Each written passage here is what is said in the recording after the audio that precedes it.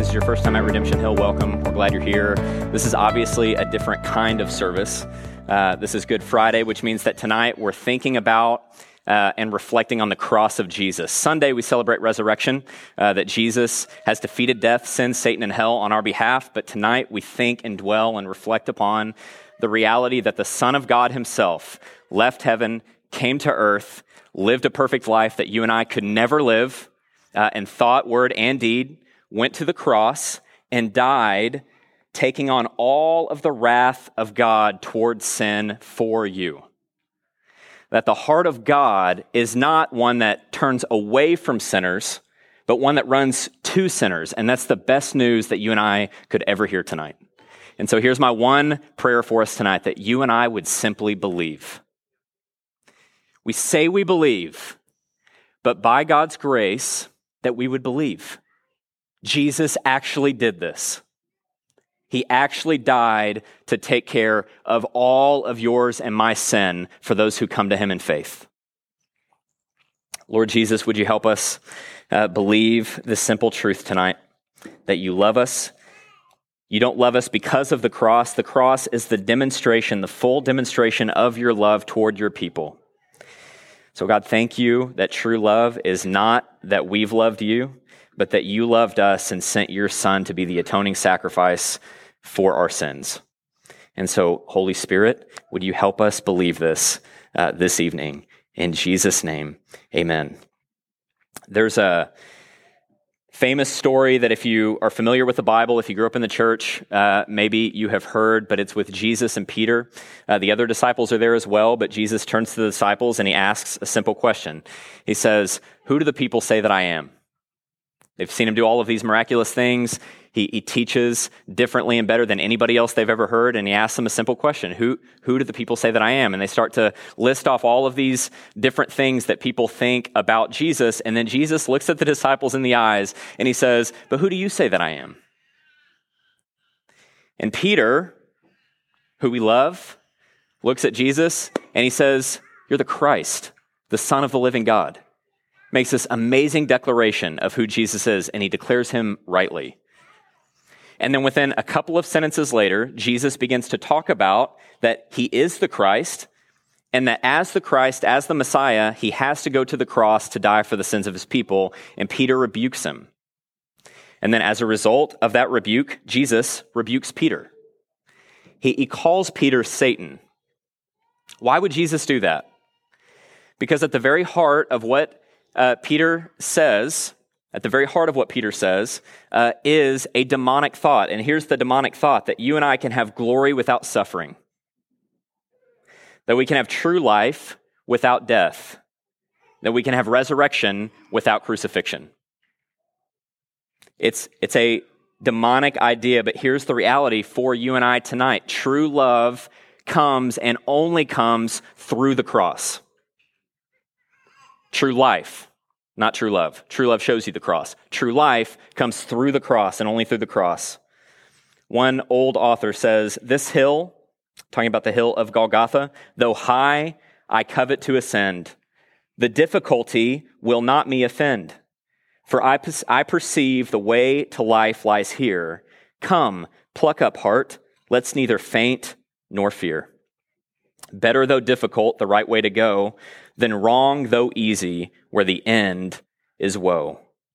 So my prayer for us tonight is that you and I might simply believe afresh the love that God has for you and how that love is demonstrated perfectly in the cross of Jesus Christ. I wonder as well tonight how many of you come in this room deeply burdened. Burdened by suffering, burdened by sin, and maybe it's not extravagant sins. Like maybe it's those what seem to be kind of everyday, moment by moment, nagging sins where we take one step forward and two steps back, one step forward and two steps back. Like I feared man over God again.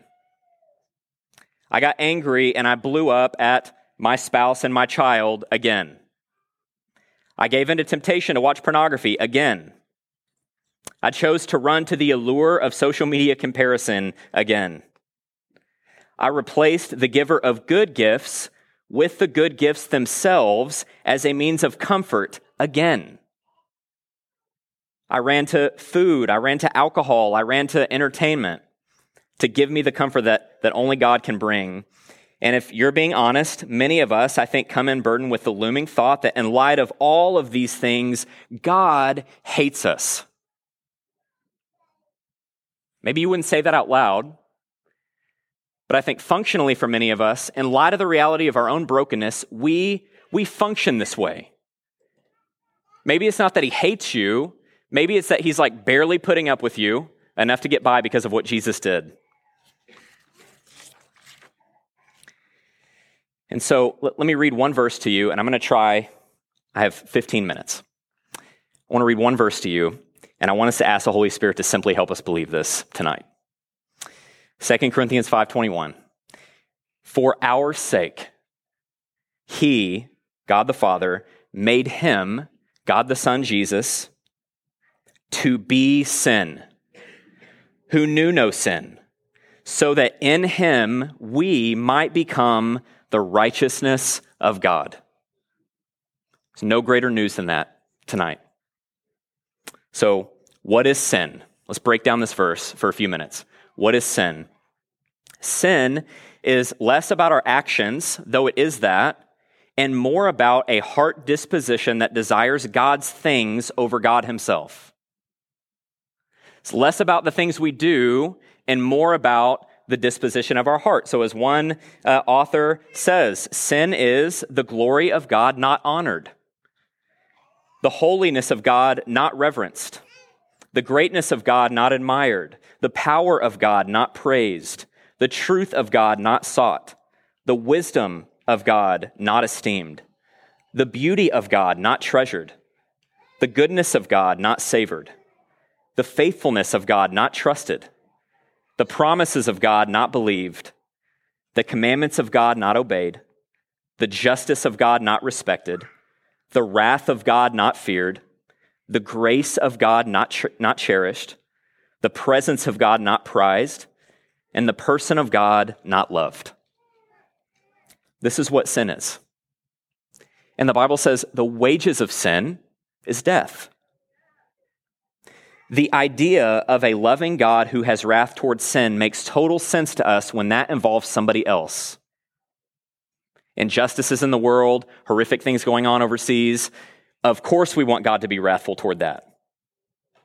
But when the Bible points at a mirror toward us and reveals the reality that that exists in us, we don't like it as much. But God would not be a loving God if he weren't also a wrathful God toward evil. And so you and I desperately need rescue.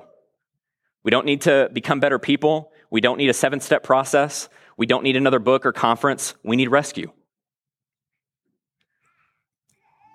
What's God done then, according to the verse? He sent Jesus. God made him, Jesus, who knew no sin to be sin. Jesus knew no sin prior to the cross. Jesus was not merely perfect. That sound and feels too unrelatable for us too often.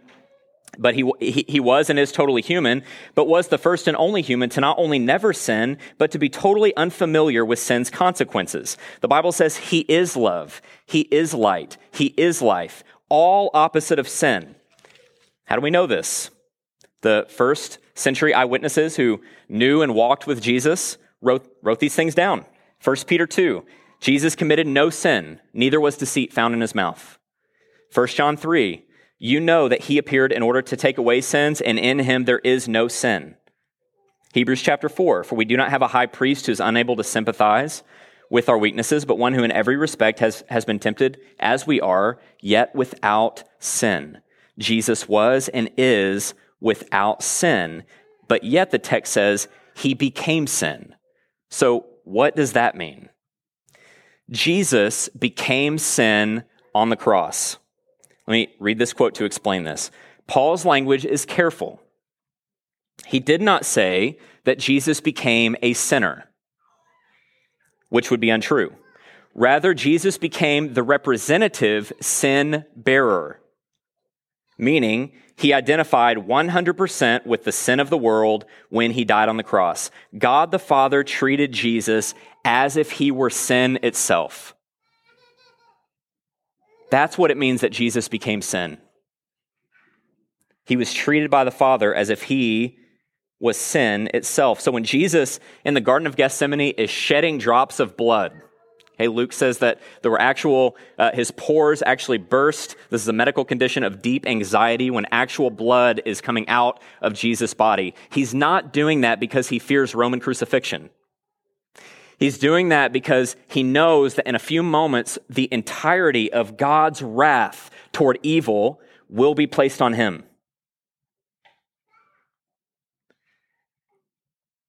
All of the times that you and I have yelled at our children, the times we've turned away from our spouse rather than toward them in love, the times we've run to various created things to give us purpose, hope, and rest rather than the Creator himself. The general disposition of our natural heart that says, God, I don't love you. I don't want to worship and enjoy you. I want to be God. Jesus became sin. He became that. And the Father treated him like that in love for you. So who is this for? Paul says, for our sake. For whose sake? Listen to this, guys. All who receive him. Any who receive him. It doesn't matter how you came in tonight. It doesn't matter what you did yesterday. It doesn't matter the types of feelings and disposition you came into this room today. At this point, right now, he's saying that Jesus became sin on the cross so that any who receive him would become the righteousness of God. Any who receive him. Your sin, and I feel this way often, it's just not bigger than the grace of God. You can't out-sin the grace of God. You're not that strong and powerful and big and mighty. For our sake, all who will receive Jesus, all who will turn from sin and trust in Jesus as Savior, Lord, King, and friend, all who will open themselves up to God and let him love you. For our sake, he made him who knew no sin to be sin on our behalf. So, what then does God declare of those who receive him through the cross? Not just that we are forgiven in the cross, though we are. Not just that we're declared not guilty because of what Jesus did on the cross, though we are. Not just that we are declared innocent because of the cross, though we are. God declares that all who receive him are the very righteousness of God. Not more righteous, the righteousness of God, which Romans 3 says has been manifested apart from the law. So when we're going through our everyday, struggling with our own indwelling sin, we can do as the old Puritan said, and look up into the heavens and imagine Jesus there seated at the right hand of the Father and say, oh, there's my righteousness. Jesus is our righteousness. So in closing, here's my question for us as we continue to sing and we get ready to take communion. Would you believe this over the way that you feel? Would you believe over the way that you feel that the Word of God is true? And that the work of Christ is enough? And that when Jesus said on the cross, it is finished, he meant it. For all of our sin. I'll close with this little dialogue between a Christian and the devil. Get back to your burdens, Exodus 5, verse 4. That's what the Pharaoh said to God's people as they groaned under subhuman evil that slavery is. Get back to your burdens is also the devil's command. It is the whip he uses to keep his slaves on the plantation. It's the kingdom of oppression he is working overtime to build. It is what we used to accept because we didn't know there was an alternative. And now that we have the gospel, we fight. And here's how we do it. Christian, Jesus told me it is finished. Devil, you believe that because you're lazy. Get back to your burdens. Christian, Jesus told me it was for freedom that Christ set me free. Devil, that freedom is morally unserious. Get back to your burdens. Christian, Jesus told me he sympathizes with my weaknesses. Devil, true Christians are always victorious and strong. Get back to your burdens. Christian, devil, you don't sound to me much like Jesus. I'm going to free my mind of every burden you impose to the glory of my Savior. Get back to your kennel, devil. Christian, would you simply believe the work of the cross over your feelings right now? Your burden has been taken away forever at the cross of Christ for all who would receive him. Would you receive him? If you've never received him, would you receive Jesus tonight? You tell somebody. Let us celebrate that with you. If you're a Christian and you find yourself running back to your burdens over and over again to try to make yourself right with God, would you receive Jesus afresh tonight? His work is sufficient for you. I'm going to pray for us. I'm going to lead us in the time.